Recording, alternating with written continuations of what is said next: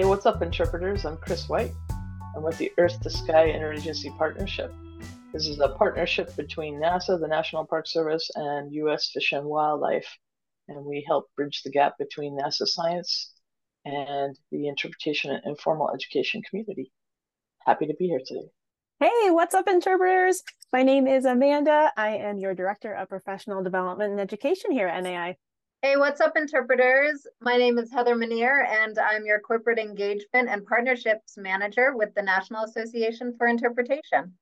And thanks for being here, Cris. Okay, first, because I've had this question on my mind, I think that your title is Eclipse Coordinator. Is that right? That is correct. Has it been that for a long time? I mean, this isn't new because of this annular eclipse, correct? No, yeah, I have a little different position than most of the Earth to Sky teammates. Most of our teammates work in climate change communication, and I am literally just here to talk about eclipses to keep them focused on climate change communication and not overwhelmed with the eclipse engagement. I mean, I feel like you could talk about that forever, but we do have some questions that we should maybe get to. And then if we have time at the end, I just want to hear more about how you got your job. But I mean, I am curious. Can we ask that question now, Heather? Okay. Because I really want to know, Cris, I know. how did you become an eclipse coordinator, and why did that interest you? Yeah, I worked for the State Park Service for a very long time as a night sky ranger, one of the dark rangers trained by Kevin Poe. Some people know who Kevin Poe is. The night has always kind of fascinated me, and the sun is a star, so it fits right in line with what I've been doing all my life. I also owned an astronomy tour business called Moab Astronomy Tours in Moab, Utah for many years, still own it currently. And yeah, when I saw this job come open with the Earth to Sky, I had applied for the other positions under climate change before. When I saw this come up, it was just like all of my training coming together, my interpretive background, my ranger background of being out on the ground doing night sky programming, my dark sky conservation work. And then here it is. It's a space science themed Earth to Sky. I'm like, I can't pass it up. I gotta apply. And I was fortunate enough to be chosen. And how long have you been in that position? Since November of last year. So I think we'll kind of move on a little bit, and I want to know, I mean, part of the reason we are having you on this podcast is because of your cool title and cool job, but also because of the annular eclipse that's coming up. I think it's October 14th is when it's happening. Yeah. And so I've been hearing a lot about this for months and months now. And what makes it so unique that people are talking about it and focusing on it? Well, most people, when they think of eclipses, they think of total eclipses, right? Where you can see the corona of the sun around the silhouette of the moon. And it's beautiful and everything gets dark and lovely, but that's not quite how an annular eclipse is. With an annular eclipse, you end up with a ring of the sun still exposed around the silhouette of the moon. So it's called a ring of fire often. And that's just due to the distance that the moon is from Earth. So when the moon is farther away in its orbit from Earth and aligns with the sun, then you get an annular eclipse. When it's closer to Earth, you end up with a total eclipse. That is fascinating. So the sun's still showing in an annular eclipse. Yeah. It's not totally eclipsed. Absolutely. Like there's Correct. no total eclipse of the sun. No total eclipse. And that is why it's crucial that you have, I feel like the song was about to break out right there. So we should just a little bit. I mean, how can it not? Seriously, how can it not? So yeah, with that exposure of the sun still, it's really, really crucial that everyone wears solar protection. So solar viewers of some type, whether that's a little solar viewer you hold up or solar glasses, it's crucial. If you're using a camera or a telescope, you must use solar filter. Otherwise, eye damage can happen pretty quickly, and that's permanent eye damage. So that's something we want to avoid. Everybody wants to have a good time viewing these eclipses, so let's stay safe out there. Can you tell us about some of the best places to see the eclipse, to view it? Yes, there's a wonderful map on the Science Visualization Studios website, which is a NASA project. And it's the 2023 eclipse path. I think it says 2023, 2024. You can just search eclipse path and it'll come up. And it shows the map of like where both eclipses will go through the US. And it's just incredible that they're so close together and they cover pretty much the entire breadth of the US. You're either going to get a really intense partial eclipse or you're going to be in the path, right? And that's anywhere in the lower 48. Sorry, Alaska and Hawaii. Come down, come visit us. Anyway, this annular eclipse path starts in Oregon, kind of where Oregon Dunes National Recreation Area is, and we'll go across down through the Southwest and hit through Texas and end at Corpus Christi area, so Padre Island National Seashore. I think will be the last spot to see it before it heads off to Mexico. There's a lot of national parks along this path of annularity, which is incredible. So pretty much any state that you're in, whether it's Oregon, Nevada, Utah has a lot of state parks, or sorry, national parks and state parks that it will be crossing the path of. And then New Mexico, it's going right over Albuquerque, so all the national parks there and national monuments it's going to hit them. So we're talking the big names I can think of is Capitol Reef, Bryce Canyon, Canyonlands National Park, Mesa Verde National Park, Chaco Canyon National Historic Site, Petroglyphs National Monument. It's just incredible. Great Basin National Park, Crater Lake National Park. It's going to hit all of these. And what a beautiful place to see an eclipse, right? These places are set aside because of their scenic beauty or historic value.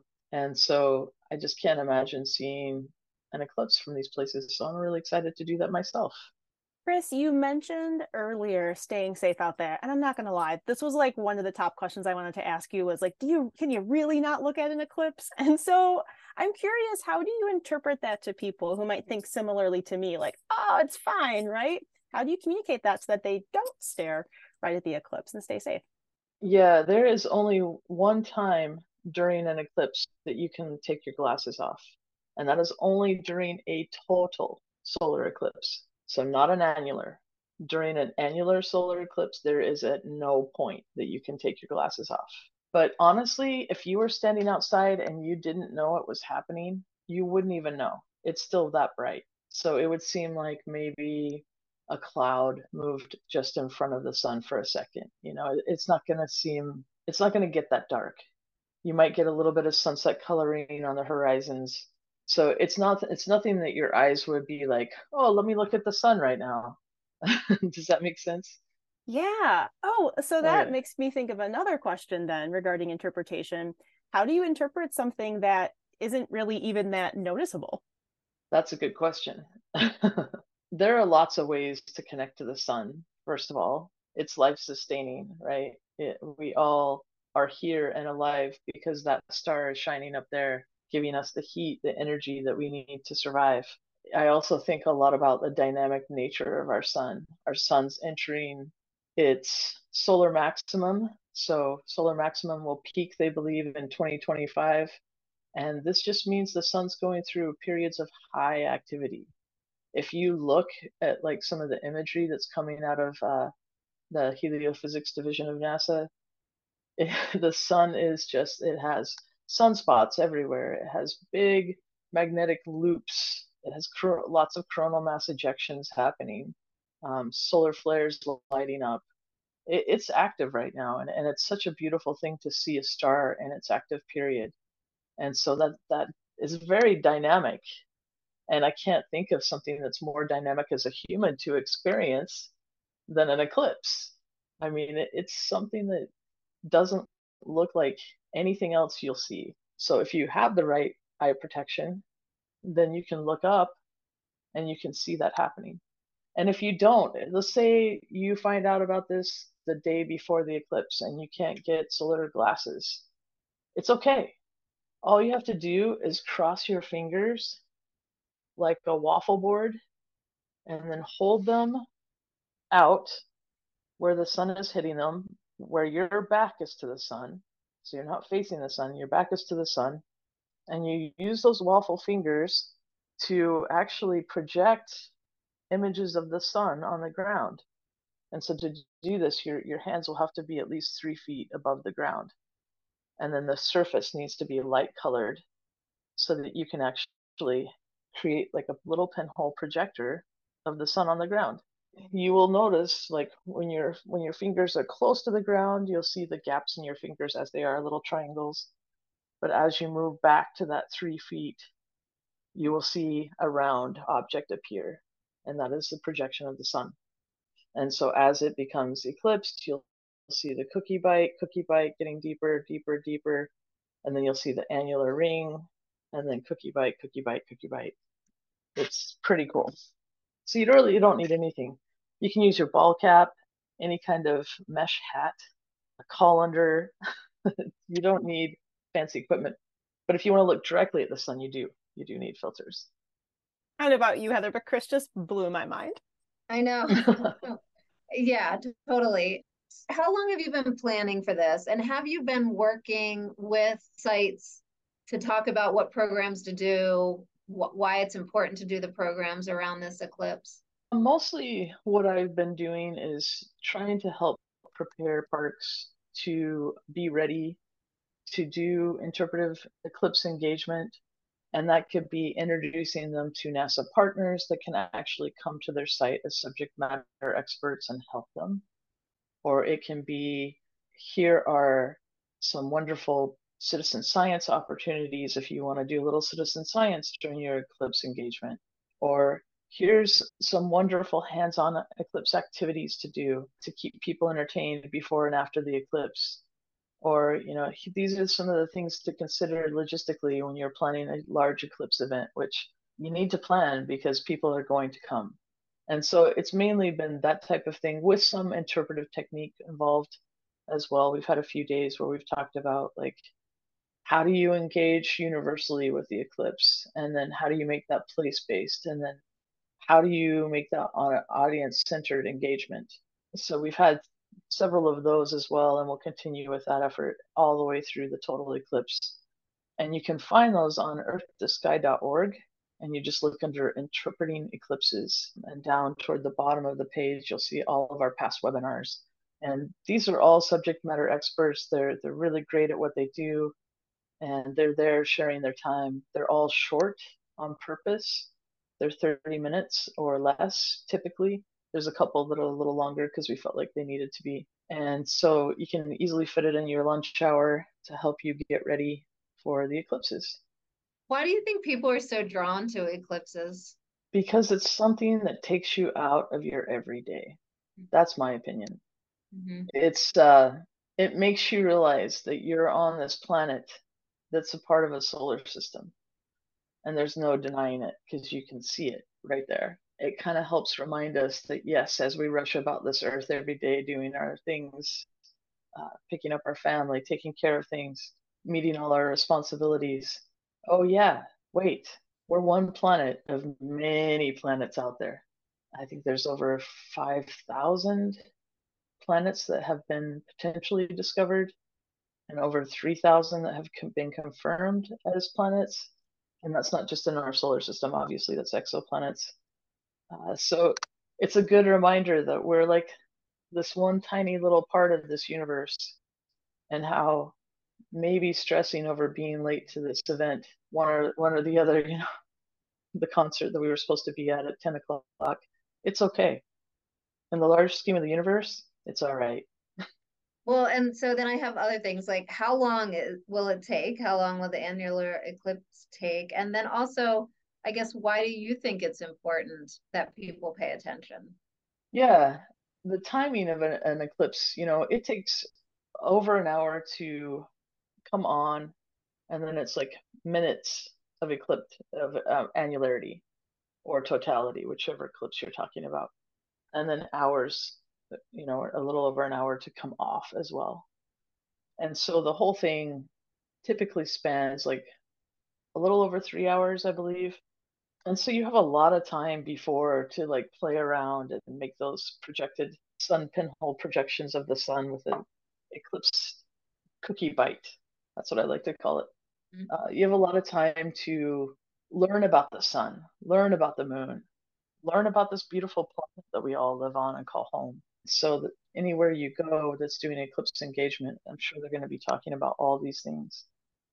Cris, you've already convinced me to pay more attention to eclipses with that.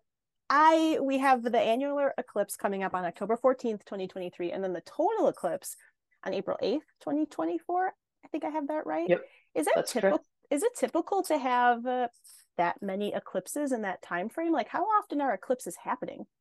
About, oh, that's a really good question. And I'm not sure I'm going to get this one right. So I might have to get back to you on this. It Did seems we like stump you? more, I think you might have. It seems like they can be within 6 months of each other, and it seems like that time frame is not too far off. It's just that they're not normally back to back in the same place, same area. It does happen. I'm actually going to cheat and I'm going to double check myself on that one real quick. Every 18 months, that's a Every, total eclipse. wait a minute. Every 18 months, there's a total eclipse somewhere in the world. Yeah, it's frequent. It's not a rare event. Eclipses happen pretty frequently. It's just that, solar eclipses. It, it's just that you're not there in the same place all the time. Right. Wow. So eclipse chasers spend a lot of money traveling the world to I was make gonna sure they're there. say, yeah. And Yeah, are you involved internationally at all in eclipse coordination or programs or anything like that? I am not currently. I hope to be during one of the Australian ones coming up. If they can put me to use, I would be happy to be there. And Cris, to clarify, are eclipse chasers people that travel around the world to view eclipses? Are you Yes, are solar you one? solar eclipses. I am not. I can't afford that. Okay, solar But eclipses. yeah, so it's all solar eclipse based, but yes, they travel the world to view eclipses and they've seen many different eclipses. And I can tell you, I personally am excited from seeing the one in 2017, which many people in the US did. I'm excited because that was not solar maximum. And I'm excited to see the difference in the corona from then to the corona now, where it's in solar maximum. It should be off the charts. I mean, the Australian eclipse that happened earlier this year showed that the corona was incredible. And so it's just exciting to me to see the difference. But that's for the total eclipse that we're talking about. So not to confuse people with the annularity. You will just see a ring of fire for the annular eclipse. Well, so in some spaces where we interpret, I think there are some things that people are maybe more interested in learning about. I'm thinking like if you're at a zoo, it's the charismatic megafauna. Is there an eclipse hierarchy? You've mentioned like eclipses of the sun. Does the moon get Hmm. eclipsed? And is that a little less interesting perhaps than the total eclipse of the sun? The moon does get eclipsed. It's exciting when the moon falls into the full umbra of the earth. So the deepest part of the shadow. When it's in the umbra, it turns blood red. Everybody wants to see it. It's such a beautiful thing. And it can stay in that umbra shadow for a very long time. And then when it comes out into the penumbra, it starts to lighten up again to the moon that we're used to seeing. And so blood moon lunar eclipses are pretty exciting to see. Penumbra ones can be if they're deep enough penumbra. So that's the outer shadow where some of the light of the sun can still come around. Yeah, they're just not as exciting because it's not that deep blood red color. But to me personally, the most exciting eclipses to me are exoplanet transits. Those are eclipses. That is how we're finding these planets. They're eclipsing their star, and we're picking up a little dip in the starlight to detect those planets. And so for me, that's the most exciting. I mean, how cool is it? We're finding other worlds out there. Through What are eclipses. they? Wow. Yeah, through eclipses.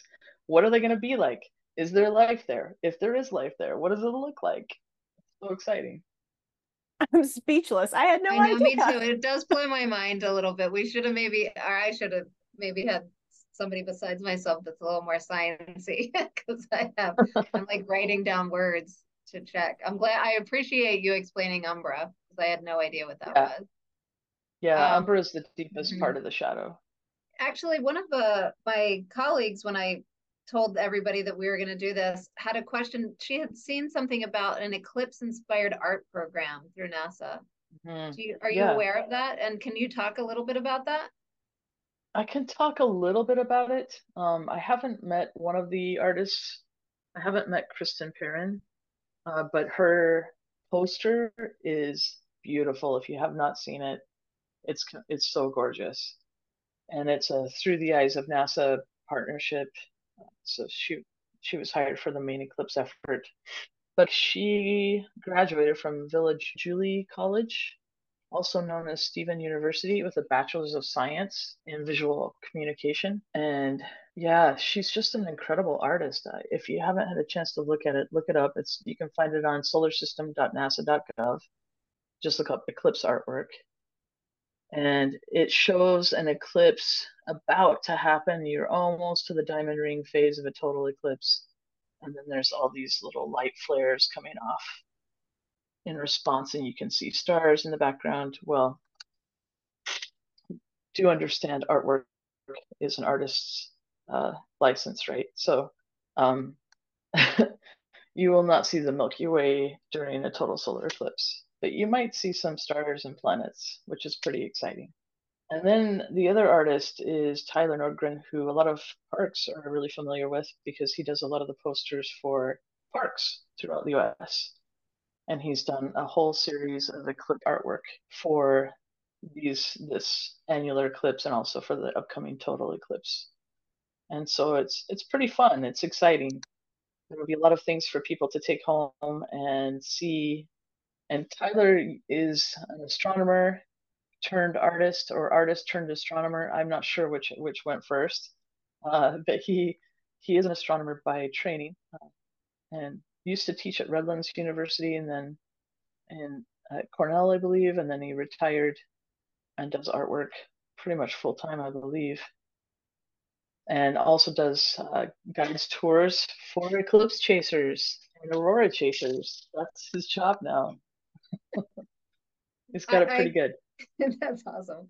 I do really appreciate that NASA sees the importance of art and science coming together in this way. Yeah, it's a really great way to engage all learners, I think.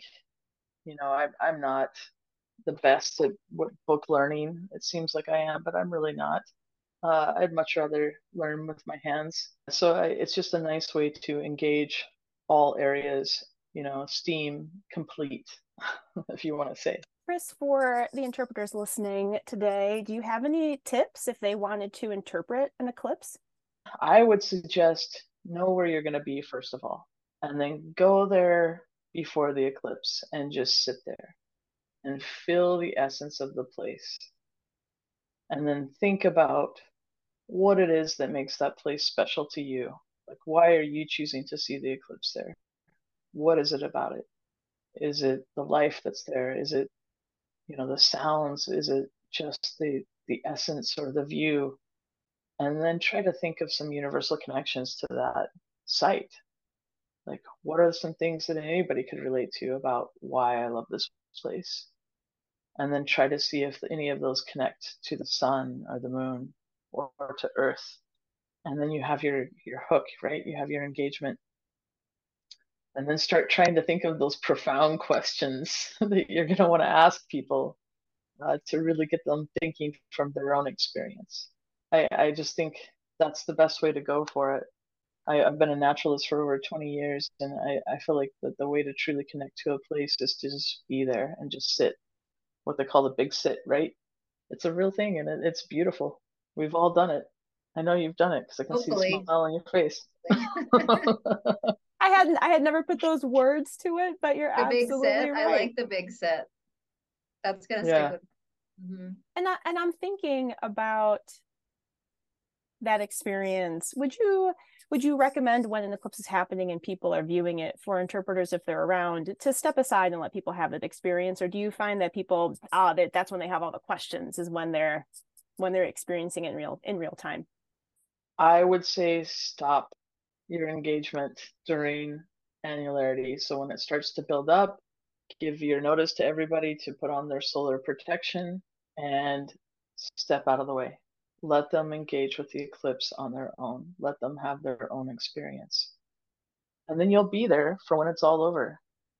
I would also encourage people to not look through their cameras, not look through their telescopes, not look through their phones.